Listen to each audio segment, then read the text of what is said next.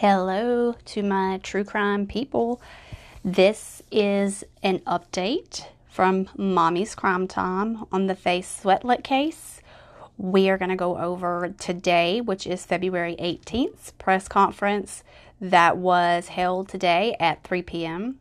And during this press conference, they went over the autopsy results of Faye Swetlik, as well as gave us some details that we did not have before today. A lot of people have been waiting patiently, some impatiently, for these details to come out. There's been so much speculation around this case while we waited for these results. There was people saying, it couldn't have been Cody Scott Taylor. There's no way. He was set up. People have said, obviously, it was his roommate. He did it, and he killed Cody in an attempt to hide his crime, although we had not even received any confirmation that he did have a roommate. So there has been a lot going on with this case. It has been all over the news.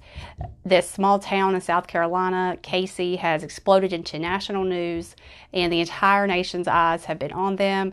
I personally feel they did handle the case very well. I feel that they did a very thorough job. I do not feel like they missed it. I feel like they did the best they could with what they had, and that they worked very, very diligently on this case. But the press conference, as I said, did give us some details that we did not have before today. And hopefully these details will give closure to the case. It will end a lot of speculation, and people will start to move on from all of the surrounding theories that just don't have any weight. Now, I will admit that the circumstances surrounding this case, they are kind of different. They are weird. You could look at it from a different perspective. You could say, it could have been someone else. They could have framed this person. But what's important in this case is DNA. And you're going to find out in this episode exactly what DNA I'm talking about, and that people should really just stop speculating. Again, there's been a lot of trash talk about the mom of Faye Swetlik. I will admit that I was one of the ones who was saying, something's not right here. She's not been on the news. She's not shown her face. This family has been out of the spotlight. Why are they not pleading for their child's return? I did find that odd. I did wonder if the family has something to do with it. I will not say I didn't think that, because I'm not going to retract a statement I said earlier about it. But in this case, it appears that is not the case. So I do apologize, for making those or having those thoughts or speculating about that. But I did find it strange that we didn't hear from the family, because typically in a missing child, you do see the family pleading for the child's return. But aside from that, I'm going to go ahead and just kind of start laying out everything. If you're not familiar, I'm going to do a quick overview just so you know what I'm talking about. Faye Swetlik was a 6-year-old little girl who got off of her bus Monday, February 10th, around 2:50 p.m. The surveillance showed her getting off the bus. Her mom walked her back to their apartment. It was like a duplex in the Churchill Heights subdivision. Mom gave her a snack. She then went outside to play, which was obviously something she did all the time. Neighbors commented they had seen her outside a lot. This neighborhood had a lot of children that played outside. So this was not unusual. Before people start bashing mom about, she shouldn't have let her play outside, it's something that we all do. So I'm not even going to go there. But the mom noticed about 3:45 that her daughter was not in the front yard. So she started looking for her. And they say she looked for her for about an hour.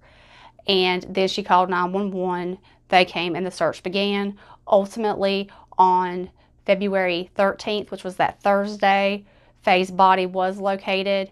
After going through trash, they found something in the trash that they said led them to an address. This address had a wooded area behind it. They went in that wooded area, found Faye's body. There had been grid searches there.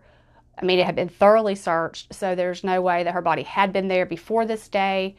And about that same time, they received a report of a deceased male at the address that the trash was traced back to, and they didn't give us any further details other than that. Later that afternoon on the 13th, they did tell us his name was Cody Scott Taylor, but they did not release any more information about the case, about him, about involvement. All they told us was that him and Faye Swetlik, they were connected. Those murders or deaths were connected. So we had no idea. We were waiting for these autopsy results. They were originally going to be released on Saturday the 15th, but they said out of respect for Faye's family, they wanted to wait until today, Tuesday, to release this information. So I'm going to kind of outline what was said. The press conference was at 3 p.m. and they started out with Margaret Fisher, who was the coroner. She came on, and the first thing she did was, thank the community, thank the police department, and express her thoughts and prayers for the family of Faye Swetlik. Then she said that at this press conference, she would only be speaking about Faye. She would not talk about the deceased male. During this entire press conference, Cody Scott Taylor's name was not released or said at any point. They only referred to him as the deceased male. I do feel like this was tasteful. It's like they did not want to give him any notoriety. They didn't want to mention him. They made this press conference pretty much solely about Faye Swetlik, which I do feel was tasteful. She said they would not discuss the body condition out of respect for the family. But they said that the autopsy of Cody Scott Taylor would be released to the media after this press conference. And I do have those results as well. She went on to say that the death did not occur where Faye was found and that her body had only been there for a very, very short period of time. As I said, they had done grid searches. Her body had not been there. It had just been moved there sometime, in the hours before her body was discovered. Her time of death was pinpointed to within a few hours after her abduction. So she was killed on Monday, February 10th. There was a lot of people that wondered, had he kept her body and then, killed her and dumped her or whatever, where had she been? But that's not the case. She was murdered hours after she was abducted.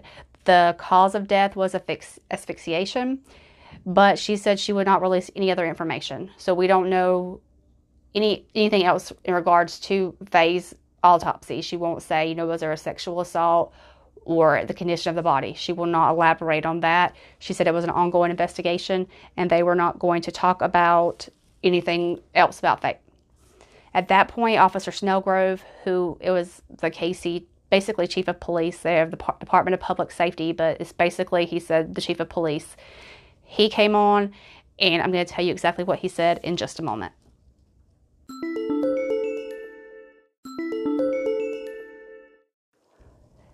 Welcome back, y'all.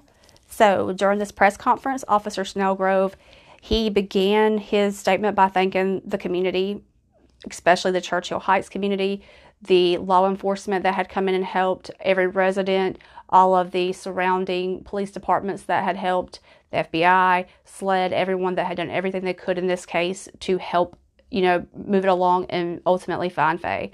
He told us we elaborated on the fact that Faye went missing and her mom had made the call about 5 p.m. that she was unable to find her, and by 5:03 p.m. on February 10th, the officer was already on the scene. And by 6 p.m., they realized they could not locate Faye, so they called in SLED and the FBI. By 7 p.m., they had over 90 personnel, including FBI and SLED on the scene.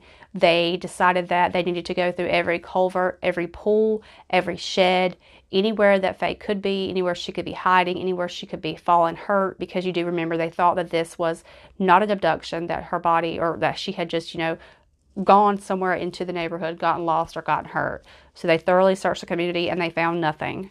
Tuesday morning, they got the hotline set up, where you call and get the tip line. They set up roadblocks at the neighborhood. If you weren't a resident, you could not come in or out. They did search vehicles, and they began to use a questionnaire from the FBI and going door to door to the residents. And there were a lot of homes. It was about 280 plus homes in this neighborhood of Churchill Heights that they went door to door to speak to. He said some homes were gone to a couple times. Maybe the person was at home, or maybe they wanted to go back and ask them something else. They had asked for any kind of surveillance, any Ring video cameras, anything they could get that possibly would show Faye on it.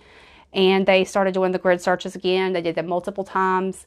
They had tons of people out there. They had, I think he said, close to 300 officers out there searching for Faye. So they were very, very thorough. Now, on Wednesday, they did begin that morning doing the grid searches again. They had the canines out there. And it's important to tell you that on this Wednesday afternoon, the 12th of February, they made contact with Cody Scott Taylor. They spoke to him at his residence on Piccadilly Square.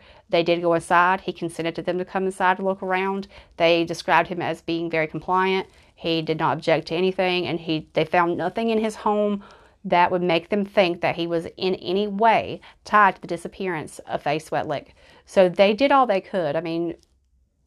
It's not like you could say, well, they should have checked or whatever. They did all they could do. Now, Thursday, we know that they had the early morning press conference, and they told us that their goal for that day was to not expand the search, but to start searching landfills, following the trash trucks around the neighborhood, and searching trash and dumpsters inside because it was trash day. They wanted to make sure they intercepted any trash before it left the neighborhood. Within hours of that, shortly before 2 p.m., the press conference came on where they told us they did find Faye's body and that there was an item found in the trash that led them to Faye. They could not tell us what this item was.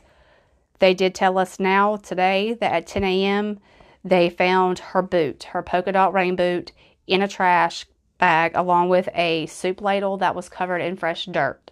They were able to trace this trash back to the Piccadilly Square, and Officer Snellgrove himself started checking behind the house in the wooded area between that residence and the Napa Auto Parts. He said it was a hunch that he thought maybe she was there, and he found Faye's body shortly before 10 a.m.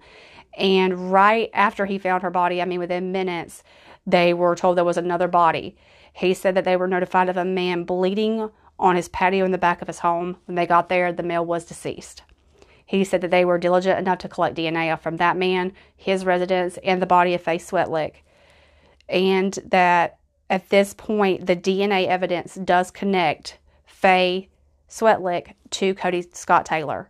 He was the person who abducted and killed Faye Swetlik, that they believe that he was a sole perpetrator and that he must have moved her body from his residence into this wooded area under the cover of darkness after he spoke with law enforcement on Wednesday night and before he was found deceased on that Thursday.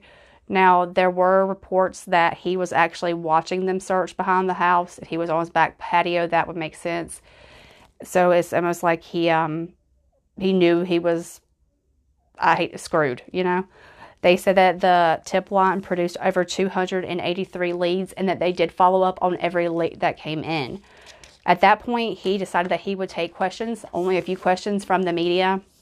And they started asking questions along the lines of, did they have any indication of where Faye Swetlik's body had been kept from Monday to Thursday when she was located? And he told them no. I mean, they had went into the home. I have no idea. They were searching vehicles. He couldn't have got her body in or out. They didn't see her body inside. Other neighbors have said they checked their freezers, anywhere that a body could be hidden. So I'm not sure how thoroughly they searched Cody Scott Taylor's residence. He said that he could not comment on that because he was not the person who spoke to him directly, but that there was no inclination there that he had her. He did confirm that Cody Scott Taylor did have a roommate, but that the roommate was not a suspect. The roommate, he said, had been out of town a lot during that week or not at home, so he was not a suspect at all, and he had been cleared, according to Snellgrove. He says that they did have some video surveillance from the neighborhood that showed, quote, suspicious behavior from Cody Scott Taylor during this investigation, but he could not elaborate on what that video showed. But again, he did reiterate that the DNA linked his home, Faye, and him all to the same. They were all one and the same. They were all linked. So that means that she was in his home and his DNA was found on her.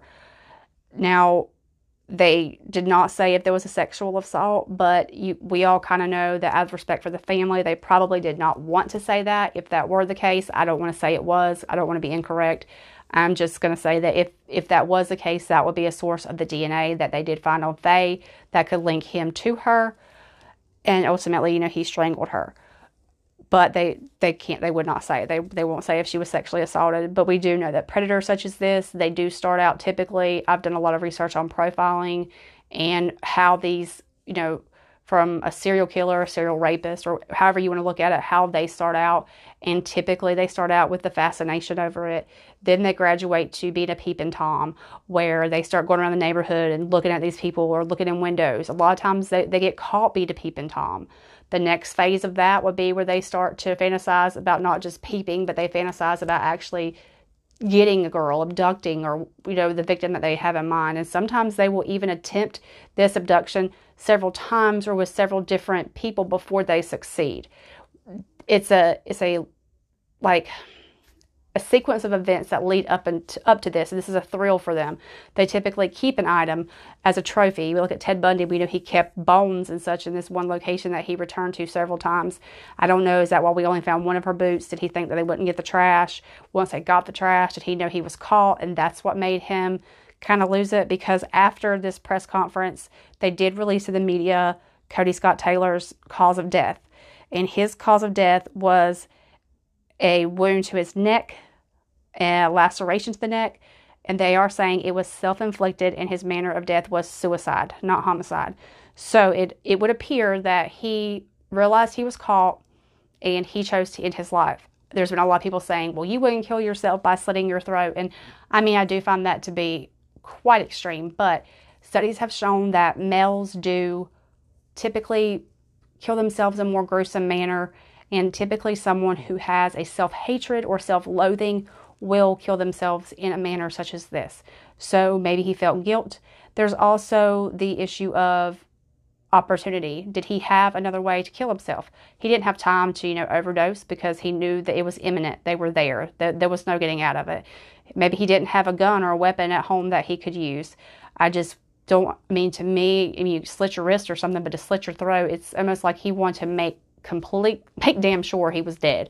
Slitting his wrist, maybe they could have found him, they could have gotten him to the hospital, and he would have had to go through being charged and all that. But it does make him look extremely freaking guilty that he killed himself, and then the DNA did link him. So at this point, it appears this is the end of the investigation when it comes to Faye Swetlik.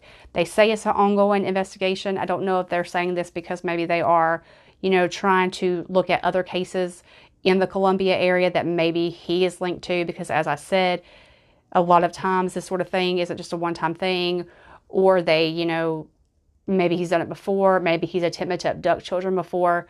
It's something that maybe we'll get more information on in the coming days or in weeks, that, maybe there was more that we didn't know about him as a person. It has been very difficult to find out much about him thus far. It seems like he just wasn't a very present person online, other than on like a Reddit group, and his Facebook hadn't been updated in several years. So there's not a whole lot of information about him. We do know, where he graduated high school and where he had started college and ultimately stopped, but we don't know much about him personally. So we haven't heard anything from his family speaking out. I'm waiting to see if maybe they talk about it. I'm pretty sure they probably don't want to talk about it, but I was hoping for a different outcome. I was hoping that Faye would come home safely, and it's heartbreaking that she didn't. It's heartbreaking that a 6-year-old girl is gone, and this person stole her life and took it out of this world when she could have contributed so much. At this time, there's nothing else that we know. So all I ask is that, you do extend your thoughts and prayers out to Faye's family. And as shitty as it sounds, also pray for Cody Scott Taylor's family, because they lost a son too, and it's not their fault he did what he did. So just remember them, because they're a victim of losing a loved one as well. Doesn't make what he did right. But they did have a loss as well. Pray for the community, because they have been through hell through this entire thing. The children that went to school with Faye that now have to be scared to death every time they go outside. The entire community is going to be mourning this for a long time. So if I do get any more updates, as promised, I will update you guys. Just remember them in your prayers. As I said, thank you so much for listening to Mommy's Crime Time. I hope you have a great night.